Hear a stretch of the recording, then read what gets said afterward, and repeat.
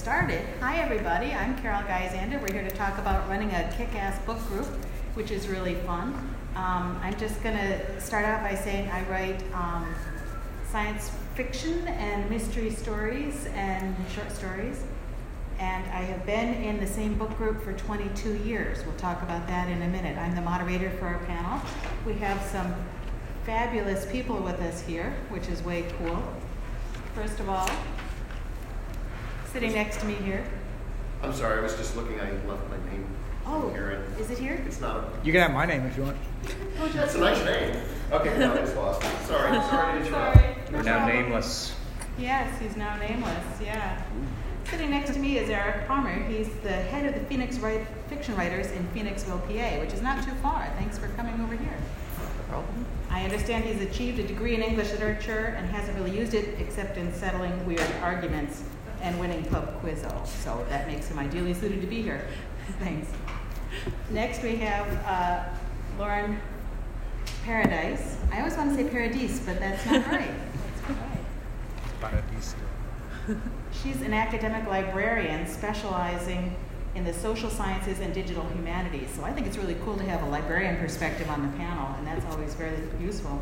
She's currently researching the ratio of creative credits given to female writers and artists at several comic book publishers, and if any increases have impacted the demographics of their titles. She loves comic books, horror, science fiction, and old movies, and she likes to think she knows where her towel is, but that's likely too optimistic. That's fine. Next to Lauren is Lancelot Chaubert. Do you use a French pronunciation? It just depends on the region. Okay. Everybody pronounces it wrong, so you might just well let people pick what they want, right? Okay. Yeah, so That's whatever you cool. want.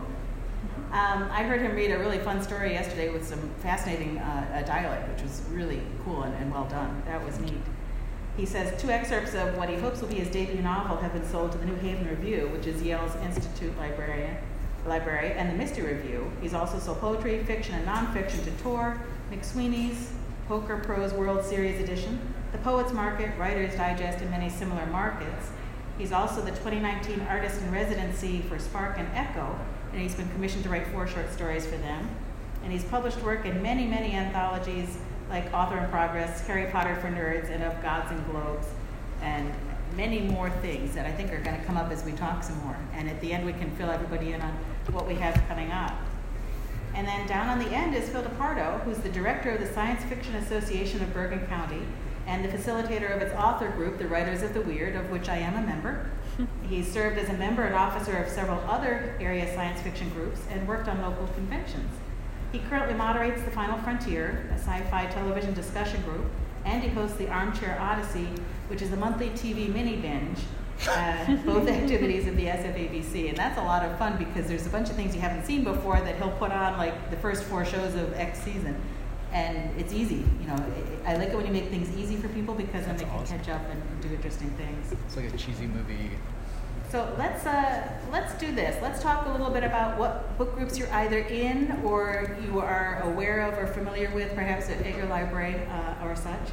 And tell us a little bit about what you've been doing with the book group. I'll just start off. I'm the moderator, so I'm not going to talk too much, although this is a topic near and dear to my heart.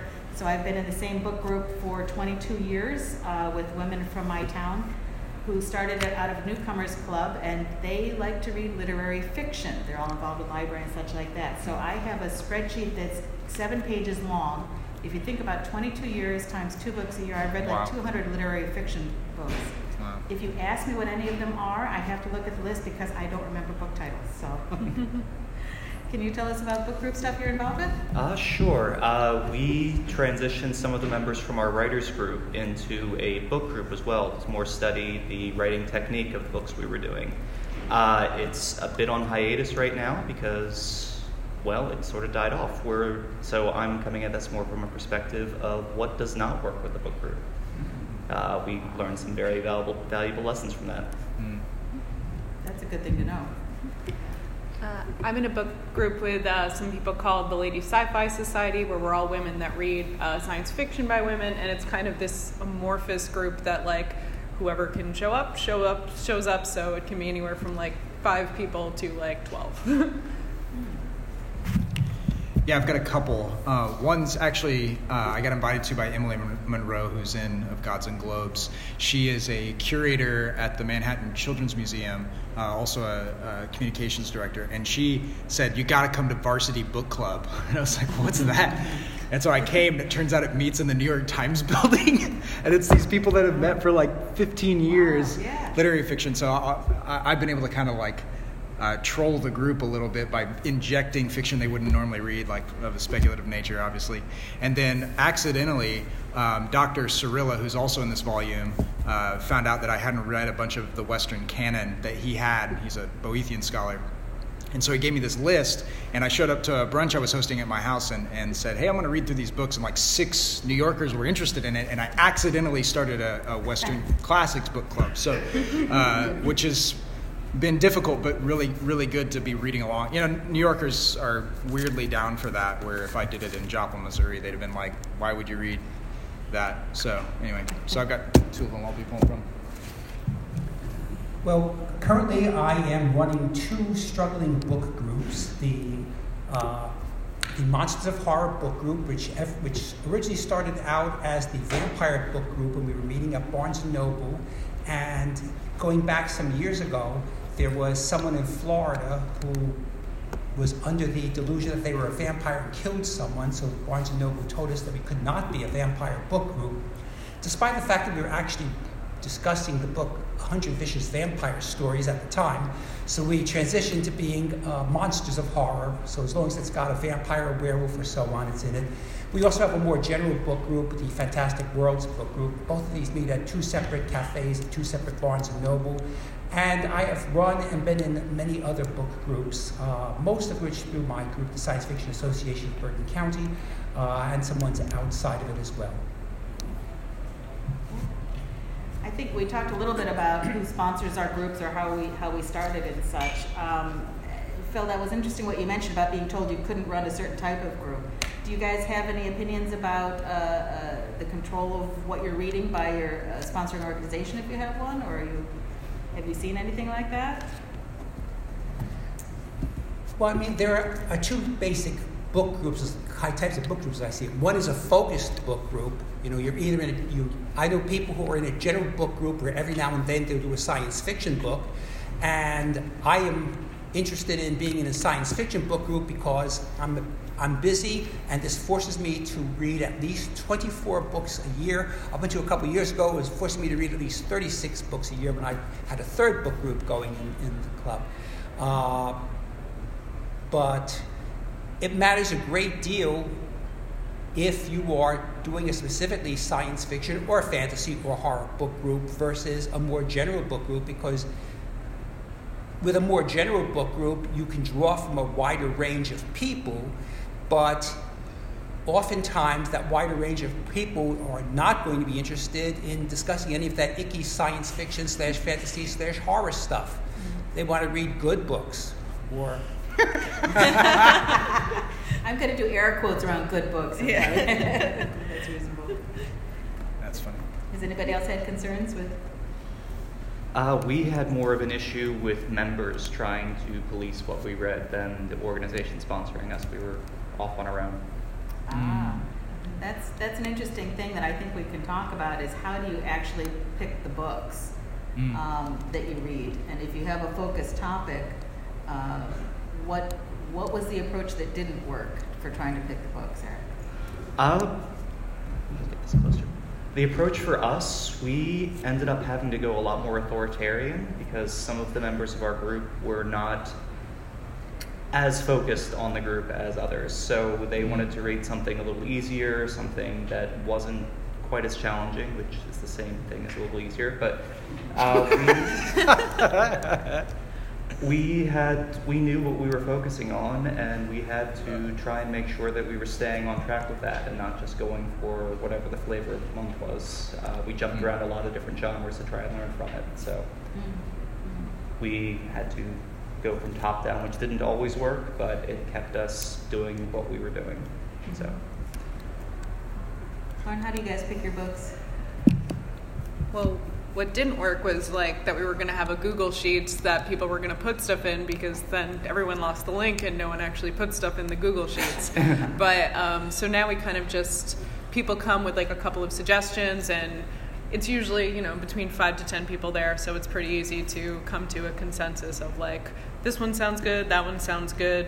We haven't read anything modern in a while, so let's read this one. Or we might decide like a lot of female written science fiction sometimes involves like some heavier scenarios, so I'd be like, okay, no more forced birth books for a while, like let's do something else.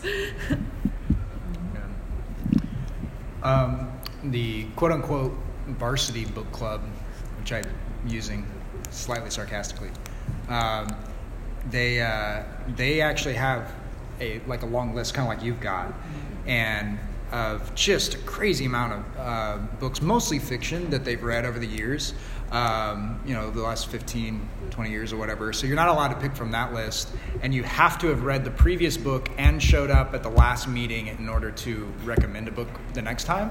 And everyone that hasn't gone in the last cycle will throw their names into a hat, and then they'll draw a name, and that person will pick. But it's funny because the group trends toward like middle-aged women, wealthier white women books of a literary nature that aren't this year published, but like popular over the last like couple of years. So it'll have access in the library and won't be completely booked out. So it's funny. Like I had 3 I wasn't sure what was going to pick when it came my turn to pick, and 2 of them were like of the graphic novel, fantasy, sci-fi ilk, and one was more literary. And one of the gals was like, "Oh, we definitely need this one. I don't really read those 2."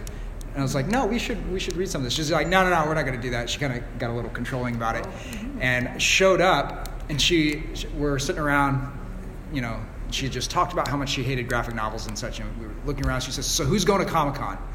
And I was like, wait a minute. Why do we like graphic novels? So how does this, and it was just like a cultural thing for her. Like she's just interested in showing up. She's not actually interested in knowing the tradition or those sorts of things. So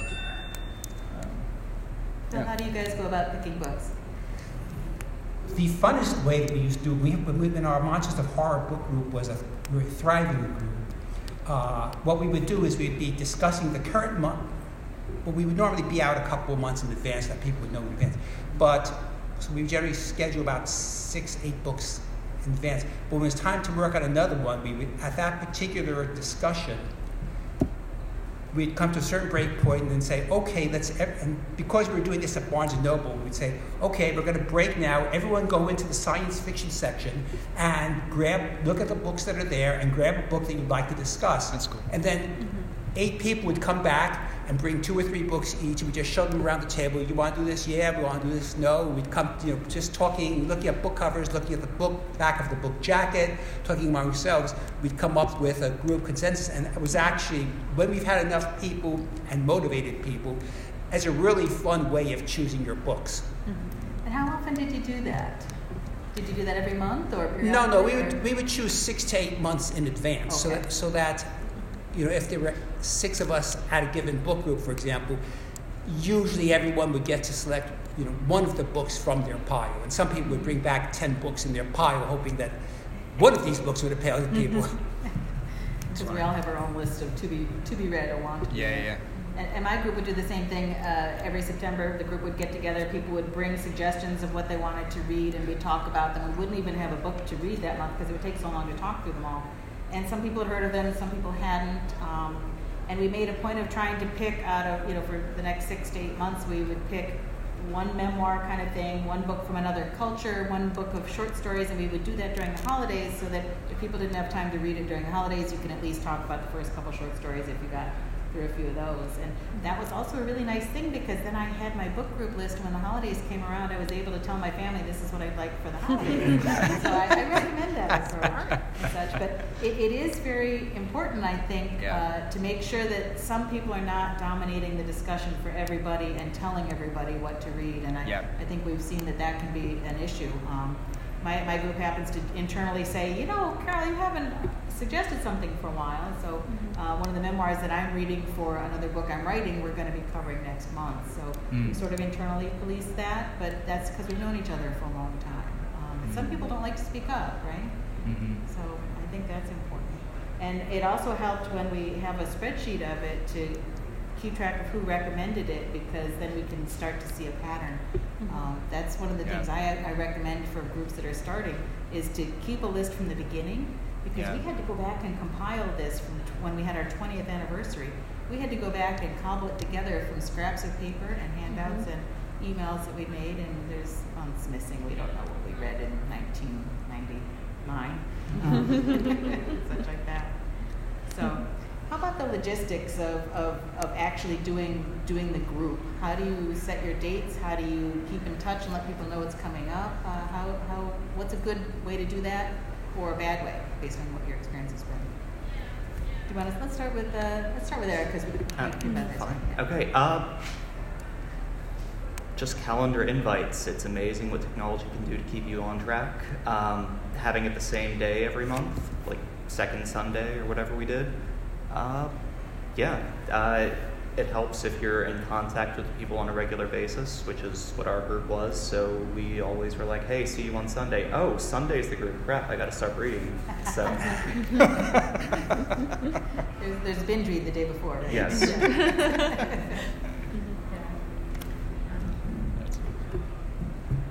We used to have a Facebook group, but then we're all trying to leave Facebook, so now it's a Google group. And for the dates, we usually we try to do it every 6 weeks. So like at the meeting, we'll be like, all right, so it'll be sometime in early May. And then, a couple of weeks beforehand, when people's schedules are more set, they'll set around a doodle poll. And then it's just whichever day the most people can make. Oh, okay. And Doodle's an app that lets people sign up for when they are or are not available, right? Yeah, it's like a website you can go to, and you just put in your name and whoever is hosting, because at the end of the last meeting we'll decide who's hosting, because we have it at each other's houses, which is nice because, then you don't have to pay for coffee or, take up space at a bar that have to keep buying drinks or whatever. Although, yes, there's drinks. But, yeah, so then people can just... The person that's hosting will put in a set of dates that works for them, and people will check off which ones they can do. Yeah, I'd second Doodle, and I would also, the consistent day, especially if you're working with like artistic types, is like, okay, third Saturday or whatever, we like are always meeting, doing this thing. It just kind of locks in and habituates it, and then after about 6 or 7 months of that, it's kind of there.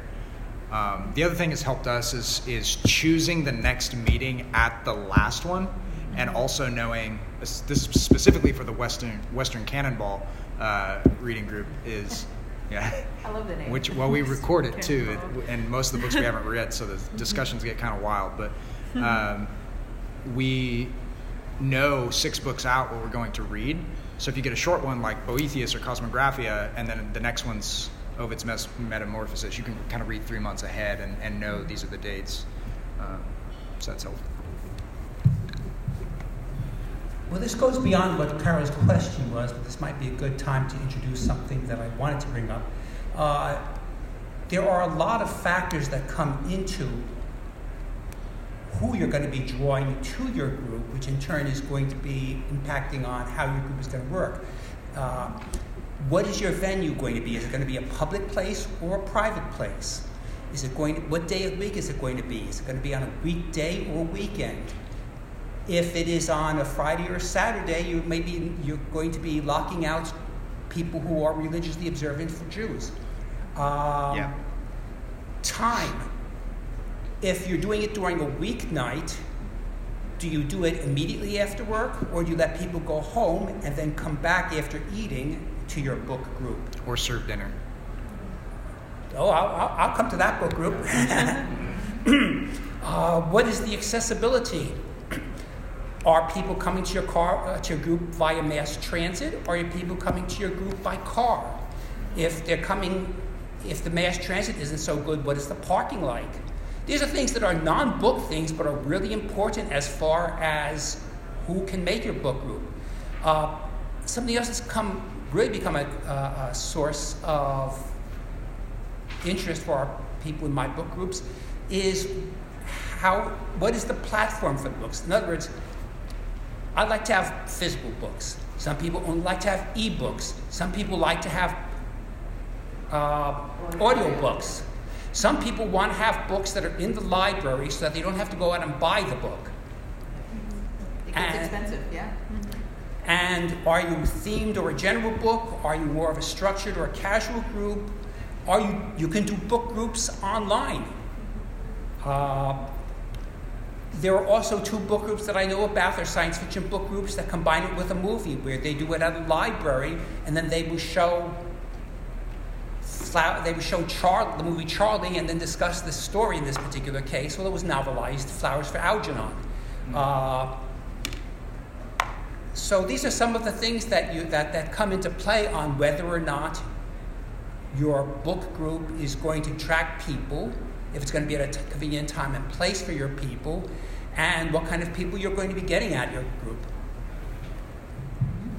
Those are all excellent points. And that's the kind of stuff that we can send around too, right? Yeah, well, if you guys want to drop us your email, we're going to compile a bunch of resources about book groups, and also we're recording this, so we can send that out to you if you want to give me your email afterwards, but we can do I that. put a sign up here if you want to sign up after. Feel free to give us your email. We'll send out some of our lists and such. So let's talk about how do you prepare for the meeting itself. Do you do anything in preparation? Do you, my book group, for example, assigns somebody to do research and present some information about the author. Do you guys do any kind of prep for it, or do you let everybody bring their own discussion? What's your approach? Our book group, like I said, was focused on the style of writing of the books we were reading, what we could learn from it. So we all went in with that focus. And then when we were done with that, we got into the fun stuff, like what we liked, what we didn't like, that sort of thing, the themes. So preparation was snacks, mostly. Snacks are very important for a book group. I don't think that can be overstated. Yeah. That's quite true. Yeah. Did you guys do preparation? Not really, other than snacks. Sometimes, like, a topic that's involved in the book, people will have some outside information on, or happen to have looked up how, like, if it's a book about AIs, there's a couple of people in the group that work in the tech field, so they'll be able to supply information like, yeah, that's not how that works. But no, we don't do any requisite research. Well, I mean, the most obvious prep is actually finish the book, please. Which seems an obvious thing. We actually had one when I was in Missouri where during the discussion time you weren't allowed to talk unless you actually finished the thing. But also, versions, especially for the Western Classics Book Club, is interesting because you debates automatically start up over translations of words and those sorts of things. Reading the introduction ahead of time creates really impassioned discussion over topics we didn't know that we disagreed on. So, yeah. Please, just read the book. That's important. In my book group, you can still attend if you haven't read the book, but you have to be aware that you're going to get spoilers, and you have to be willing to let the discussion take place. You can't say, don't talk about the ending, because we all should have read the book. That's only fair. How about when we're actually there and we're doing the discussion, what about the criticism of the book is useful? You talked about the style a little bit. What do you guys talk about for that? Basically, any little narrative tricks we've noticed that we can use in our own work. Just cool little things we saw while reading. We read Simon versus the Homo sapien Agenda, and just really focused in on how she built the relationships between the characters and how smoothly that went, and tried to dissect exactly how that worked. We all really liked the book, so that really wasn't an issue, but there are a couple little details that we really just had to zoom in on, because that's what we find interesting. Are you guys mostly writers or readers or a mix, or what's your... Technically writers, some of them more so than others, but yeah, we pulled from our writing group because we realized, hey, you can't really be a writer if you don't read, but this is what we're going to focus on, and that's what we went for.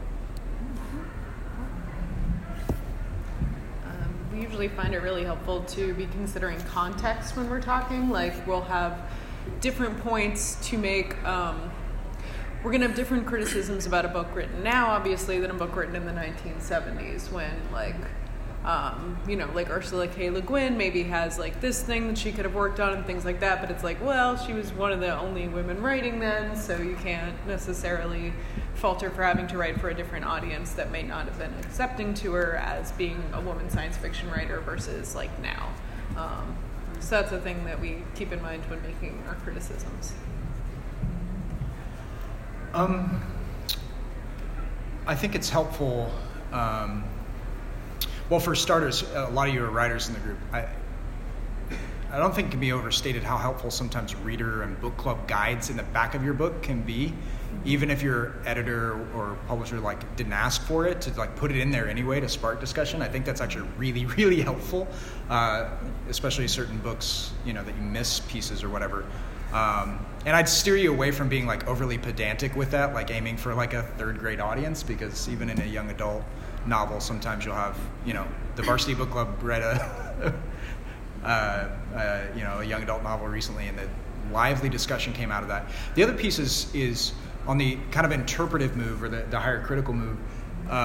First, like you said, context, literary, historical, cultural context, just basic interpreting texts. So what is the author actually intending to convey here? What's their background? Where does this fit in the trilogy? Those sorts of questions are interesting. But also the moral component. Some of the best discussions we've had, and this is in one of the documents we'll end up sending out, but one of the best discussions we've had is what ought we do in light of this book. We were so sad after having read it that we all felt moved to do something. The other piece is the allegorical side, which authors tend to hate, but there's Platonic truths to get at that can engender more interesting philosophical discussions, and then more the anagogical side of what we're aiming at, what kind of society we want to build in the long term. Well, I think the simple truth is that different people like different books for different reasons. Yeah. There are people who are really plot-driven, and they like to read books with strong plots. There are people that like to read books with strong characters. There are people that like books that are very black and white as far as the morality. There are people who love shades of gray. There are people that like to have anti-heroes. There are people that do not like books that have anti-heroes. So I'm not sure what the question was that I'm starting to answer, but I think that it's something worth saying despite that. Yeah, no, that's cool. One of the things I find a benefit from the sci-fi group, Phil, is you and some of the other members have an extensive knowledge of science fiction beyond even what I have, and that's I find really helpful to draw from the other people in the group in terms of the context of the book and such like that. So I think that's a neat thing to talk about with different folks, because they've all read different books and such like that. Yeah. Particularly when he started, because I hadn't been reading any literary fiction for a while. So Yeah. that was a good thing to talk about. Let me jump back to something that Nathan and I had talked about in an email before this. You were talking about looking at old books versus new books and such. What was your thought about that? So, So, obviously, I'm in these two very, very different book clubs, and I've read a lot of books I would not have encountered otherwise if people hadn't recommended them. And I find that, and this is going to be hard to say to a room full of authors and as an author, but I find that old books are actually better than new books, not because there's anything inherently good about being an old book, but because we no longer have their peers. So all of the people that published alongside Homer, for instance, no longer exist. We only have those 2 books of the 8-book epic cycle. Those are the ones that lasted. So that has shown that they've kind of been culled, which has this inherent effect of a filtering effect. Because there's just so many books out there. What kind of filter can we use? Well, one of them is the past. That's actually really helpful because that's one of the best ways of finding what are the best out there. There's a really great article by C.S. Lewis on this called "On Reading Old Books," and it's a really obscure article in his foreword to a book by Athanasius, but it made a really compelling argument and made me feel like that's a huge blind spot that I had, which kind of ended up starting that book club accidentally. So. And that's similar advice that I got for writing a nonfiction book. Go and look at books from 5 years ago that sold a lot of copies and have great reviews, and those are the ones that stand out in people's minds as the ones that have had value and have lasted. So, and make your book like theirs, or prove why it's different, right? Yeah. Have you guys done anything about actually speaking to authors with your groups? Nope. But one of the groups we used to have was an author discussion group, which was not a book discussion group, but every month we would do, start with Isaac Asimov, then move to Ray Bradbury, then Arthur C. Clarke. Cool. So you had to, you obviously had to choose writers who had enough works that they weren't just a flash in the pan one book thing.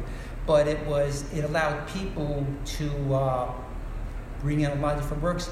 And also, sometimes writers write very different styles and types of books. Michael Moorcock, for example, the Jerry Cornelius books are nothing like the Elric books, are nothing like Gloriana, are nothing like To Be Continued.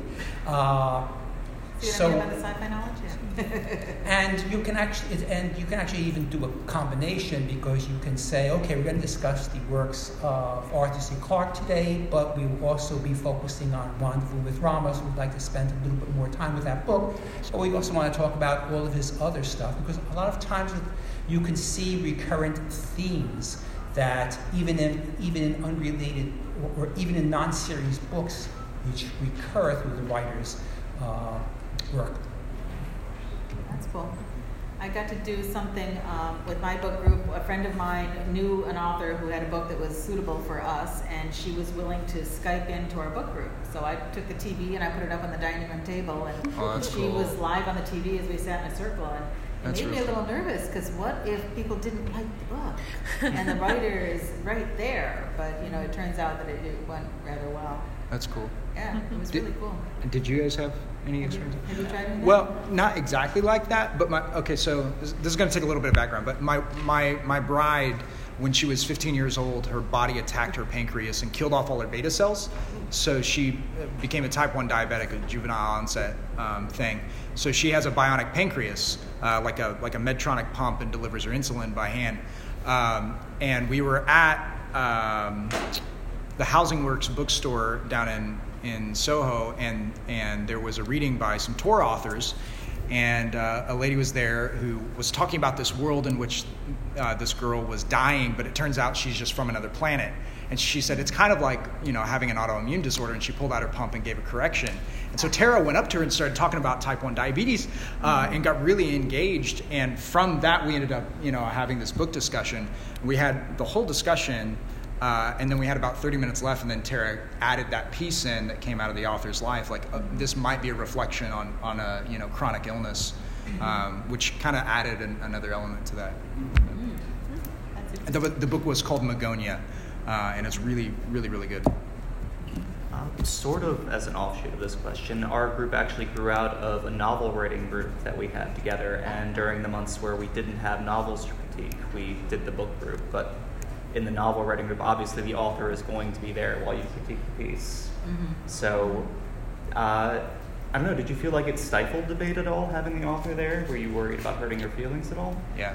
I was worried about her feelings being hurt, but it turns out, that the book was okay. I almost felt like I had to ask everybody ahead of time, Just okay. Are you going to kill her? Are you going to, it was quite suitable for our group in discussion, and it was well liked. But yeah, it was an interesting thing. I'm in a couple of critique groups, and just like you say, you have to be prepared for positive and negative feedback, and you want both, mm-hmm. when you're writing the book. But when you've already written it and you published it, that's a little bit of a different thing. So yeah, that made me a little nervous. It's almost like play testing a game, like yeah, it's like board game. Do a pilot. Yeah. But I think it's a neat way for people to reach out to an audience, and certainly if I remembered people's names, I would tell you all about her, but I am very bad at that. So, how about other things that you do with your groups? Now, are you going to try and get this one going more active again, Eric? What are you going to try and do? We're in the process of restructuring. At the moment, it's basically a book group of 2 with me and my friend Carolyn back there. She's hiding. Okay. Yes. So we knew what we wanted the group to be, and not everyone was on board with what we were trying to do and how intense we were trying to be. So I think it's just a question of what compromises you're willing to make to have a larger group. Mm-hmm. And Yeah. it turns out we were not willing to make that compromise, but we're trying to branch out again and get more people reading the books we're reading. So, What do you think is an ideal size for a group? 7 at the most, and more than that, and you're talking about sprawl. There's only so much room in a living room, and someone's got to get the bad chair. Yeah, somebody gets the one with the flimsy back. Yes. What about you guys? What do you think about a size for a group? Do you have different experience? I mean, I think that part of the strength of the group is that it doesn't always have to be everybody there. And so it can be 6 to 12. So that way it's like there's a lot more people in it than are actually at a given meeting. But that means that like we're not on hold for 3 months because we can't find a date that works for 15 people. So yeah, I feel like 5 or 6 seems like a good discussion size. A little bit less is fine. A little bit more is fine. Because then it's a good dynamic size. I find, generally that's the case. Some of these have a list as long as like 50 people or so, but only like roughly that many end up reading the book every time. So it's kind of a different experience every time. But I also have the experience of the book club in Missouri we had. We lived in a country house that was 3,000 square foot and $400 a month versus 400 square feet in Brooklyn. So they're like, we could fit a lot more people. And there was a large open space where they knocked out the wall. And there were times where we had probably 25 people meeting. And that was like 2010 when Ready Player One came out, which was like fiery discussion. You had a lot of Gen Xers in the room, different things. So it can be good. It's just a very different dynamic than you would have in a more intimate group. That's a lot of chairs, too. Yeah, a lot of couch space. I don't even have a couch anymore. What do you think about size, Phil? Size of the group? If you're going to have a book group of more than, let's say, 7 or 8 people in it, you have to have a strong moderator that can keep order. Now, I have been in groups where there was a strong moderator and could keep a discussion going between 12 and 15 people. But I'd say that's if you don't have that, then you have problems. Yeah.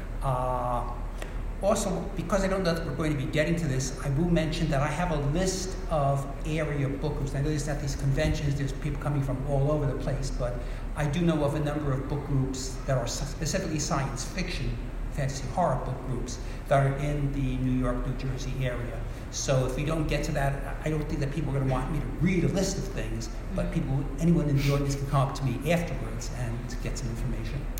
Okay. Or you can also put your email down, or we can send it out if you want to do that too. That's cool. Thank you. There's a topic about reading an outline before reading in full that I thought I'd mentioned. Can you talk about that a little bit? I'm not sure what you mean by that. Anyone else have that experience? Okay. So there's a great book called The Book of Memory. It's about the medieval understanding of how you remembered things. And so like Basil the Great would actually do prime number calculation in his head. The way he would do that is through the method of Loki, which they use in memorization tournaments. And he would envision each prime number as a mile marker out, right? And he could just like say, okay, this mile marker plus this mile marker equals that mile marker, and just do prime number calculation.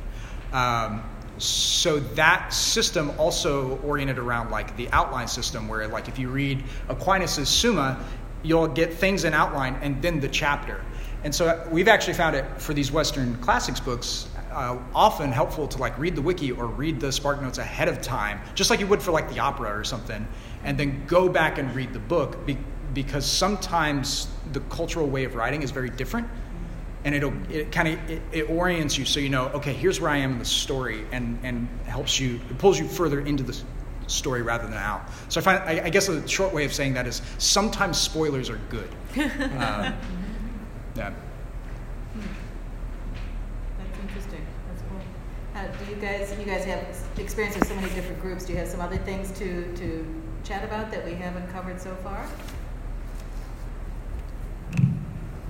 Well, one was mentioned in passing, but I wanted to go back to it, both to get input from panelists, but also people in the audience may have some input, which is to say, how do you publicize? How do you draw people to your book group? Now, in Eric's case, Eric started with a group that already knew themselves, who were writers, so he had a built-in audience.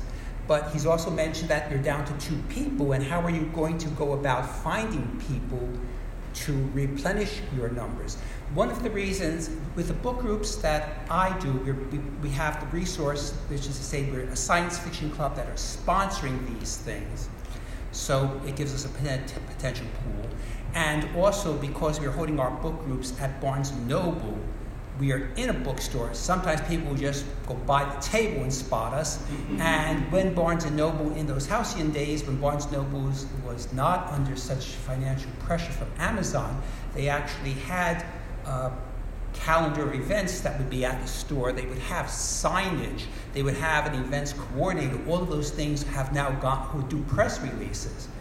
But the whole idea of where do you make contact with people, I think, is a very important one within a book group. Now, there are one of the ways that, besides being within a science fiction club, there are a number of book groups that are held at a place like a library, so the library is doing some of your promotion for you. But also there are groups on Meetup, is there anyone that's not familiar with the Meetup platform? Okay, either everyone is or people are too shy to appear stupid before the group. But there are a number of different book groups which exist only on Meetup, which is to say they started up on Meetup and they're meeting at a physical spot. Then there are other things like, for example, there's a library in Rockland County, that the New City Library, which has the Other Worlds book group, and they started out as a library book group, and then they came up with, to supplement that for publicity purposes, they started up a Meetup to promote that specific thing, and it's a way that people can find out about you. And of course, you can do the same thing with a Facebook group, but the mechanics work a bit different from that. And there are other ways as well. But how do you besides I've spoken and Eric's spoken, but how do the rest of you find people to come to your book groups? Any thoughts? I mean, for us, it was just word of mouth. It started because someone just talked to a bunch of different people from different friend circles and was like, I want to start a feminist science fiction book group. She actually doesn't come anymore because she's a lot busier, and then because of that, she talked to a lot of people in the art world. I started talking to a bunch of people in the library world, and then other people joined and talked to a bunch of people in their circle about how fun it was. So it's turned into this weird thing where you're in a room and it's 3 people are librarians, 3 people are visual artists, and 2 people work in tech, and it's funny. So more like word of mouth. That's interesting. Mine had started from the Newcomers Club, which was sponsored by the YWCA, and at the end of the first year, we realized we were doing great. We had enough members, and if we open it up to new people the next year, we'd have too many. So we just sort of seceded our group, and a new book group started up the next year, and we've been going for all these years. But as people drift away, we've had friends brought in. And I think that's it's a different kind of dynamic when it's people that you know or that somebody knows. That's different from inviting total strangers into your group, because you have an idea of what the people are like or what they may be like to work with and such. But if it's people from the public coming in, you actually never know who you're going to get. And sometimes you can get a problem member. Has anybody had any issues with that? Yeah, that's something I actually wanted to ask the group about. That's partly what killed our group. We had one member, I'm not saying this is our member, but everyone knows it when someone comes in and they have a certain odor, or they dominate the conversation, or their opinions are not just wrong, they're offensive, that sort of thing. That's partly what killed our group, so I'm very open to ideas. Any other experience with that or thoughts? Well, once again, it comes down to who is the person or committee running the group, and someone has to be the bad guy and say either clean up your act or don't come back. And I have jettisoned people that I feel just are antithetical to. I'm not speaking specifically in book groups because I run a number of other types of groups too. But there are people who are. This group is trying to do X. This person is antithetical to doing that. Either change or don't come back. And I'll be the bad guy. And you're good at that, Phil. Yes. Yeah. And for a nice guy, you're very good at that. Any other thoughts on that? How about you folks? You're here because you're interested in book groups. Are you in a book group? Can you tell us about what you're doing with stuff? Yeah. I'm a librarian. I inherited a book group when the person who started it retired. It's a very, I inherited it in September. The smallest group we have is 17, and the biggest was 31. Wow. So, my main problem in picking books is, are there enough copies available in the system? Mm-hmm. What library system? Yonkers. The little libraries. The public library in Massachusetts. Find a sufficient number of copies. And I can go out and buy more copies. That's a little bit frowned on. Yeah, and they may be used just once. So both librarians having libraries are having trouble finding enough books for people to get to. It's not a question of finding enough books. It's let's see, these books are interesting. Let's see. Okay, no, they're still too popular. For May we were doing Pachinko, which was on my list from when I started, but there are finally copies available. I have suggestions from people when I look at it. It's like, no, that's not available in audio. There aren't any large print. There are only 23 copies in the county. That won't work. If a 5 or 7 person book group, I can do so much. What do you do when 30 people show up for a book group? How does that work? Well, they were established before I start with it, and I make sure they take turns. We get people with interesting accents. We've got one who's from Germany, who was a nurse, and she'll have comments about various things. Other people have different. We did the story of Arthur Trulove last month, and we had a widow talking about after her first husband died, and how that related to what Arthur Trulove was doing. There's some people that don't talk much, and there's some people that will occasionally say something. When I see one of those quiet people looking like they have something to say, I make sure They're going like this. Yeah. But there are like 8 or 10 people that are willing to. I have to sometimes stop them before we start. Hey, you're talking about the book. Let's save it for the book discussion. Yeah. Share with everyone. That's good. Are there other people in book groups? What's your group like? Well, I'm part of a local science fiction group, and we get 30, 40 people for the meeting.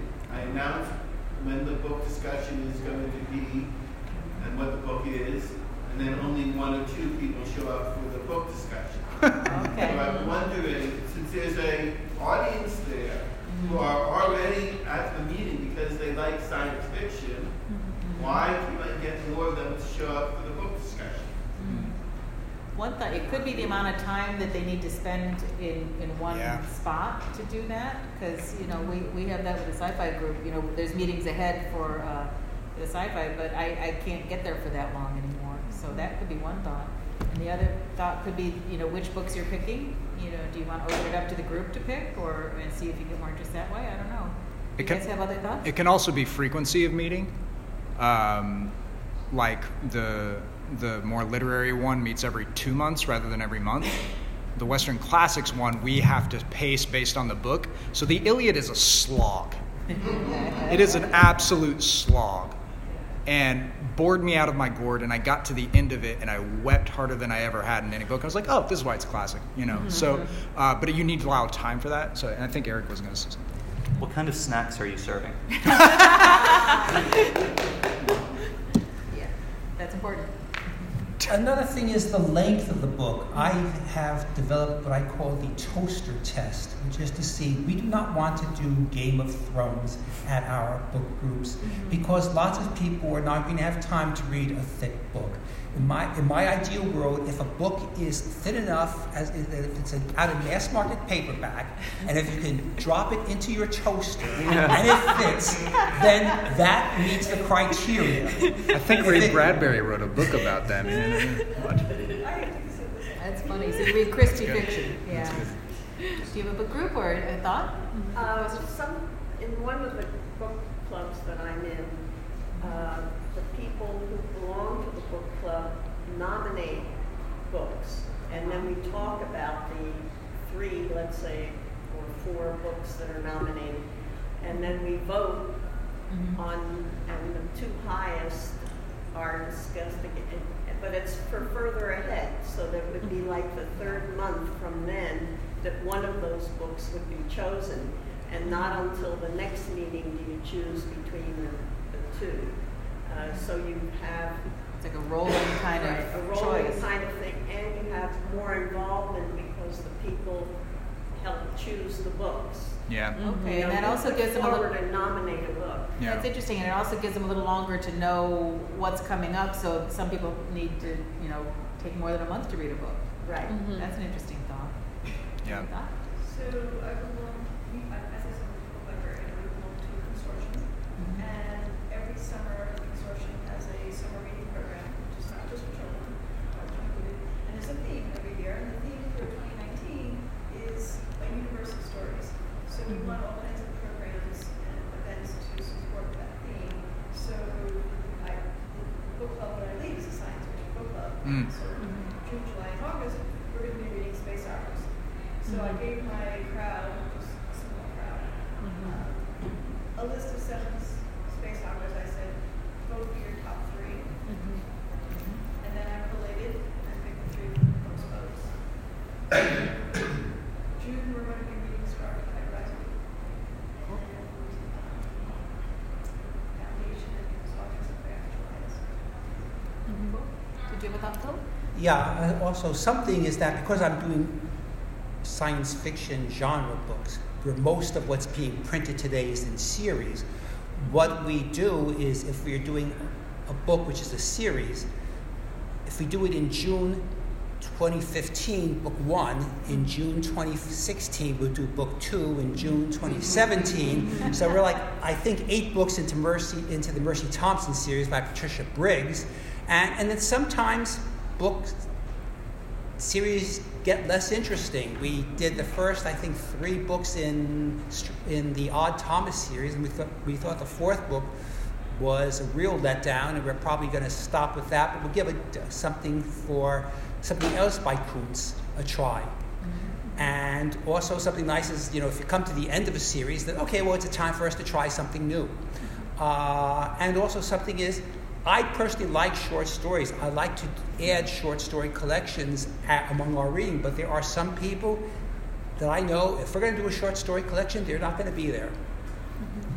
Yeah, or graphic novels, and same kind of thing. But to speak to kind of what you guys said about ownership and having people in that, we have a guy that goes to our Western Classics book club who's great, hilarious. He's like a young, joyful Jerry Seinfeld. But his life partner is a very violent third wave feminist who refuses to read the books, and she said, "I'm not going to read any books by any men because I don't think they have anything to offer." And she said, "If it was written before the 20th century, I'm not going to read it." And I said, "Well, don't you know about the tradition of women writers? Like Sappho and the Bronte sisters." And we started listing names. She said, "Well, no." And I said, "Well, we're going to do a year of women after this," and so she's totally on board now. So it is that kind of ownership thing. She had a say in that. So it's going to be. I'm looking forward to it just as much, because there is a huge tradition of women writers throughout history. So. Yes. So, forgive me if this was asked already. Oh, that's fine. So many people have these long reading lists now with different platforms that we can access literature from. Where myself, I have a whole shelf of I need to read these. So how do you sell someone on, hey, come to our book club, we're going to read this book a month, and kind of supersede that reading list? How do you sell them on the modern book club? That's an interesting question. Everybody's got a list. If it topples over, it would kill us, right? Yeah. Do you guys have thoughts on how to do that? Community, mostly. We started as a group of friends, and you just have to make sure you're keeping it interesting for your friends.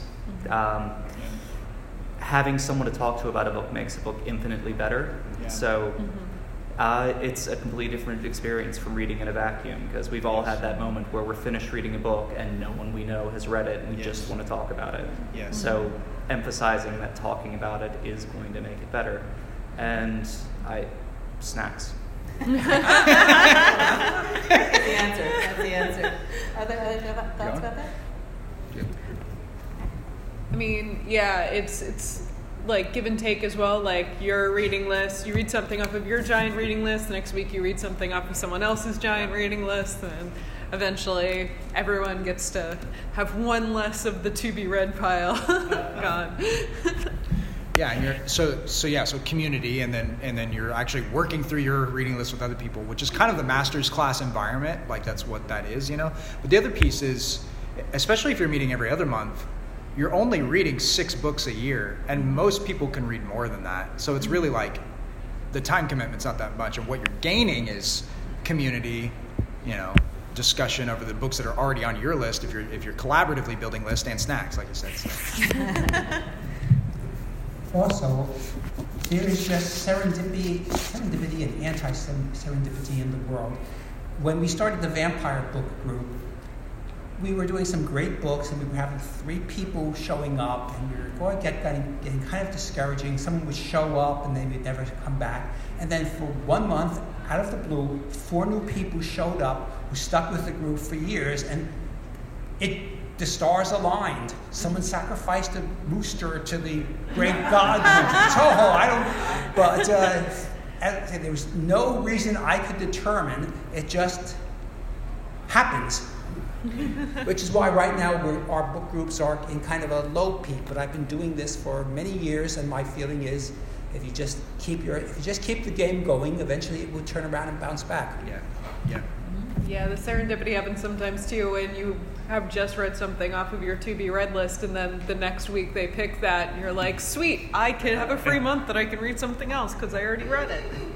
Yeah. And I have 2 thoughts. One is a deadline. You know, we tend to do something and get it done. If there's a deadline, we're going to read this, talk about it on, thus and such a date. And the other is we talked a little bit about how you pick your books in your book group. So if you let people bring their list of to-be-reads to the group and then share them on that, that's one way. And one other thing that my group does is for the month of August, many people are on vacation during then, so we didn't assign a particular book. We let everybody come and talk about whatever book they had been reading so that they could share what they liked and didn't like about it. And that was kind of neat too, because it gave us exposure to books we hadn't read, and that could be something that a group could do, come talk about something off of my to-be-read pile that I actually accomplished. So that could be neat. And one thing that we do as our one of the year activities is the best books we read this past year, which can be, we start off with the books that were done at our book groups, but then it's, okay, we'll talk about this, these books, then what else did you read that was really good this year? And then everyone gets to bring in their favorites. That's cool. Other thoughts and questions, or? Well, there's something else that my town does that is really fun. For 20-something years, I lived in the town of Ridgewood in New Jersey. And town-wide, they've started doing something where they declare a book for the town to read. So anybody who's interested can read this, and there's discussions at the library and such like that. But also when you get together with other people who have been doing this for coffee, or you run into them or whatever, it's like, oh, did you read that book? And you have something to talk about, which is a really cool thing. The library does some stuff. And they also have a Ridgewood Authors Luncheon every year, and they bring in somebody, the author of Pachinko was just there, and unfortunately I missed her, but one of my friends said it was the best author luncheon that they've seen. Her discussion was just fabulous. And so there's 500 people in the audience listening to this author, and just about everybody has read that book, and that's a really neat way for the community to come together and have something in common and learn something different. So that may be something on a wider scale that a community could do if it's a local based thing. So that's another thought. I'd say too, there's one book in New York where they're doing that. They're getting ready to vote on 5 women authors, and one book will reign the champion of all women authors. No, they fight to the death. Everyone will be reading that, but kind of along those same lines, in terms of reading reflectively in a group, a big piece of that is actually rereading. So sometimes I've been a part of groups that will give it 2 months, and the first month you read once, and then you read it again, second month, and then come having read it twice. Stephen King says a good book stands up to 2 readings, one for the heart and one for the head. And another way to do that is to revisit your favorite books, which we'll probably do with the Western Classics one. Is we'll come back to hopefully not the Iliad, but but the Epic of Gilgamesh or something, and revisit it after it's kind of marinated for a few years or months. You guys discuss it the first month, or just? Oh yeah. Well, in that instance, that was kind of have a impassioned, how did you feel about this, and then more of a rational, what did you draw out of this in terms of symbolism or those sorts of things. But that that was only a few times on that. That's really kind of interesting, because then when you go back to reread it, you've had the input from the other participants, and you may look at things differently than you would have otherwise. So that's a cool idea. And you also want to make a point, you don't have to like the book to make a good book discussion. Yes. And one book that nobody liked, but we had a really good discussion. I actually have a problem. I agree with you, but we have a member who's very high functioning and autistic, and he doesn't like the book. He doesn't read it. And our April book is Robert J. Sawyer's Omnibus. He came to me a few days ago. He's a volunteer at the library. Michelle Hawkins.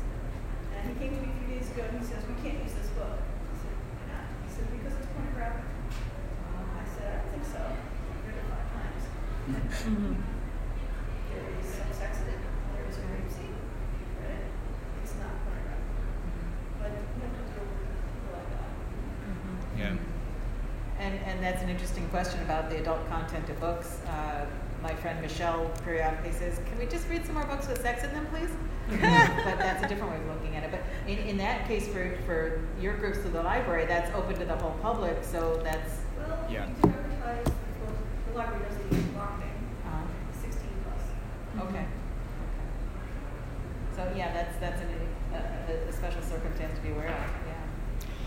Yeah, I don't know that I anticipated how much sex and violence was going to be in the classics.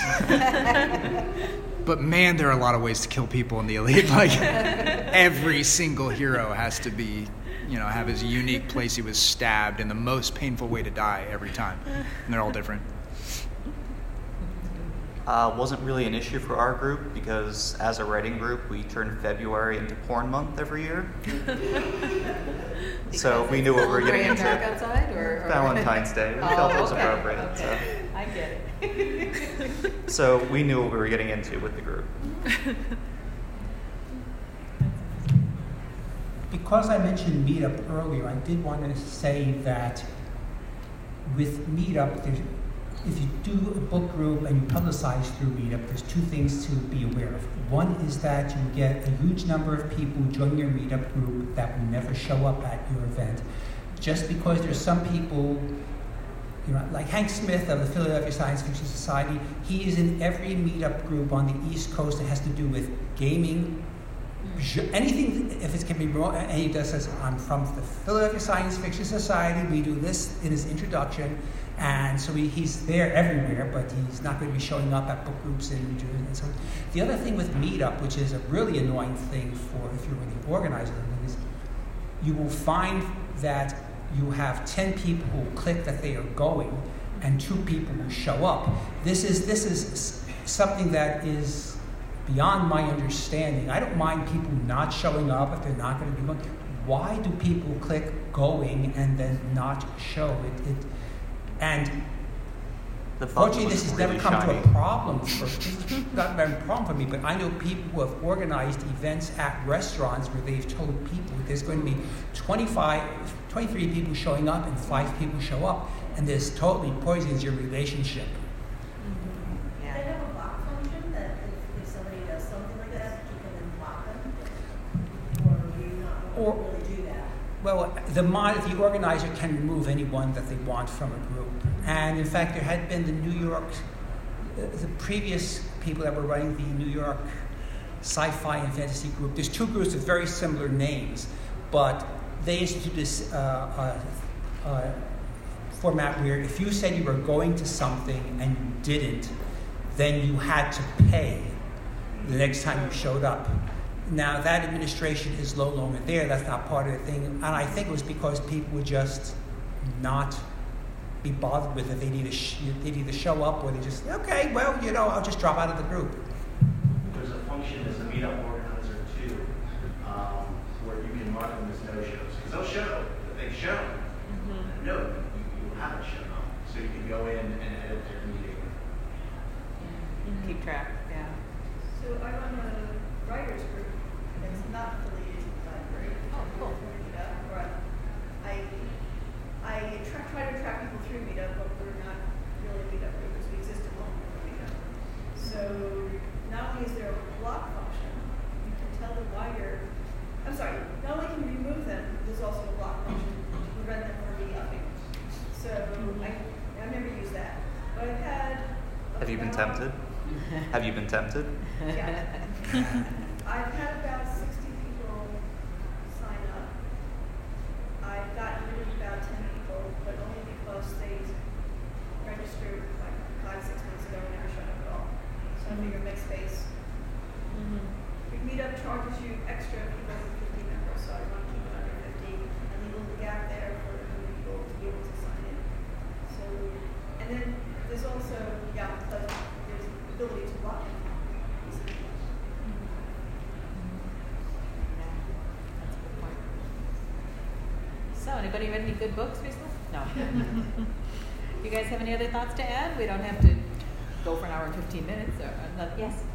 One group that I go to is a meetup group, and the moderator for that has a good system of starting the discussion with what do you like about the book for the first half of the discussion, and then in the second half ask what didn't you like about the book. And that works well in structuring. That's a nice way to do it instead of going for the jugular and ripping it apart. But I think it's important to look at both of those things. And I do the same thing in my writers groups. You probably do too, for talking about positive feedback on the writing, and then here's some constructive criticism on things to change. So that's cool. I was just going to say something to the three, and I don't know if there's more, but librarians in the group. Just thank you guys. Really, really, like some of the best recommendations we've gotten have been from librarians. And Neil Gaiman says that Google can give you, 5 gajillion answers, but a librarian can give you the right one. Yeah. And it's been my experience that librarians have sometimes sent me on wild goose chase and rabbit trails, but they've always been the right detours. So, so thank you guys for that, because they've made book clubs better, for at least in my experience. And kind of obvious things that people are different. In a book group, I will often mark sections of a book where when we come to the book group, I say, I think this is some lovely writing, and I will read a couple of sentences, a paragraph that and I have someone else in the group whose attitude is, I already read this. I don't need you to read it to me again. I'm not going to try and guess who that is. That's fun. Public readings are another interesting way to get an idea of books coming up. There's a lot of places where authors will go and read their work out loud, and I find it a really handy way to get a little sample of what they write before you invest all the time to read a whole book. So that's another thing I think to keep an eye on. Book groups, sometimes book groups can go out and do things together themselves. Our group will go to see a movie and then listen to talk about the book afterwards and read the same book. Or, we started going to musicals and plays and things like that, and that's kind of fun too. And we also went out and had a celebratory 20th anniversary dinner, which was very cool, and everybody wore literary type, silly things, so that was fun. That's awesome. Were you about to say something, or are you just thinking? We've done the same thing, where if we know a book is turned into a movie, we watch the movie after the book discussion, and that leads to more discussion, and that's really fun. We've done that with Simon versus the Homo sapien Agenda and Annihilation, and Annihilation was kind of a mindfuck with the 2 plots in the movie and the book. That's great. Do you watch every adaptation? No. Okay, good. Because it'd be problematic with I Am Legend. That could be a year in itself. Yeah, right. Well, it's a day outing, yeah. That's cool. That's cool. I don't know that we've done that. That's binge watching at Phil's. That's right. Cool. Oh, we did that with Ready Player One. That was good. But it was a long wait between the two. Just to give people an idea of possibly triggering up some ideas that you might for your future. These are some of the book groups that we've done in the past with the SFABC. We've done general book groups like our current one, the Fantastic Rose book group, but we've had a media tie-in book group where we would specifically choose titles that have been either TV, movie, or something else. We had a classics of science fiction book group. We have the Monsters of Horror book group. There are some others which are going completely out of my mind now because that's why I write down things. Now, can I find what I wrote down? That's the problem with my life. I only wrote the current things that we did. So I will say, someone else help me. Okay, when you think of more, let us know. I have the most important question to ask. What do you guys serve for snacks? We do potluck. We've got one member who really likes to bake, so that's really nice.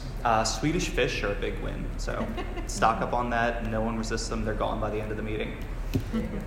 Just a variety. So you're not only coming in to talk about the book, you're coming in to see what everyone brought. Yeah, usually whoever's hosting will have like cheese and crackers or chips and hummus, and then people just straggle in and bring stuff. But one of the cool things was one of the women is a like baker, and she does like fancy stuff on Instagram. She made these cookies that had fondant eyes in the middle, which was very appropriate for science fiction. Wait, cool. For the Western Classics Book Club, because it's meeting pretty close to Times Square, we have a Japanese curry place that we kind of do the preload for the meeting. For the varsity one. For the Western Classics Book Club, because I'm recording it for a podcast, I almost feel obligated to provide food. So last time I made homemade gnocchi. Just took a bit to make the dough, and then we did pistachio like charcuterie stuff, which makes for nice environmental sounds with the recording equipment. Sometimes that need edited out, but and then one time we did like braised pork and steam fried dumplings, which is a weird combo. But that's good. And Phil, you guys are smart enough to usually meet at a place where there's food, right? Our book groups are being held at the cafes of Barnes & Noble, which I tell people that Barnes & Noble is giving us a place to hold our meeting. You will buy something from the cafe. I discussed this with Barnes & Noble when we asked to meet here, and even if you're on a diet, you can buy a bottled water and take it home with you. But yes, they do have food, although not what they have now versus what they had when they were first starting out. The cafes at Barnes & Noble used to be much better than they are now. And my book group goes a little insane. We rotate around from house to house, and there is a full spread of hors d'oeuvres and cheese and crackers and olives and doodads, and one gal is a professional chef, and so we love going to her house.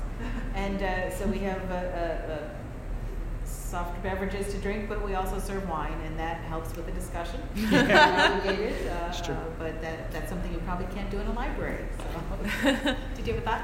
Yeah, I go to that library. The previous librarian did coffee, but since I'm allergic to coffee, I don't make coffee. Okay. But I do lemonade and cider and iced tea, and I do a wide variety of snacks. I go to the grocery store, I get 2-bite brownies, madeleines, and an assortment of other little pastries, like the 2-bite scones.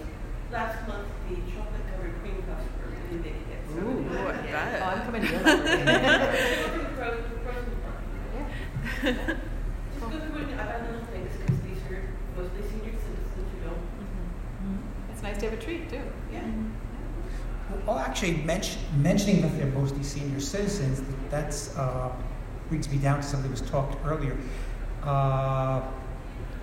Typically, book groups will attract a mostly women audience. Now, that is not necessarily true in science fiction, but as a general rule of thumb, that's what you tend to, for various cultural reasons that we won't have time to get into. Science fiction classically drew an almost all male audience. It's of course changed over the years, but you tend to get a different gender balance, or at least the possibility thereof. But I started picking up the microphone because we are meeting, this convention is in Westchester County, so is there anyone that lives in Westchester County here? If you are not aware of it, there is a Westchester Mystery and Science Fiction meetup. So I just wanted to be, because I feel we should pay back the host county. You can find it, and I believe that, so they alternate between science fiction and mystery books, and I believe that the woman that's running that, unless I'm confusing with a different meetup, says, how do you like your hamburgers made? Because on your subject of always feed the people, Yes. Yeah. there's a slot to ask that when you join the group. If you feed them, they will come. Yeah. Well, I think we've run out of our time. Thank you for all of your input, everybody, and from the audience Thank you, as guys. well. Thanks to you guys. Please make sure you fill out the surveys, judge us. Right back there. And if you're interested in getting the list of sci-fi stuff and some of the other things we have together, please sign up for your email here. And could somebody take a picture of us, please, while we're sitting up here? That way we can tell everybody in social media how wonderful we are. I'll hand my phone over. And it's just touch the white dot anywhere. You want to be smiling or Yeah. sneering? Phil, scooch in so we make sure we get everybody in. There we go.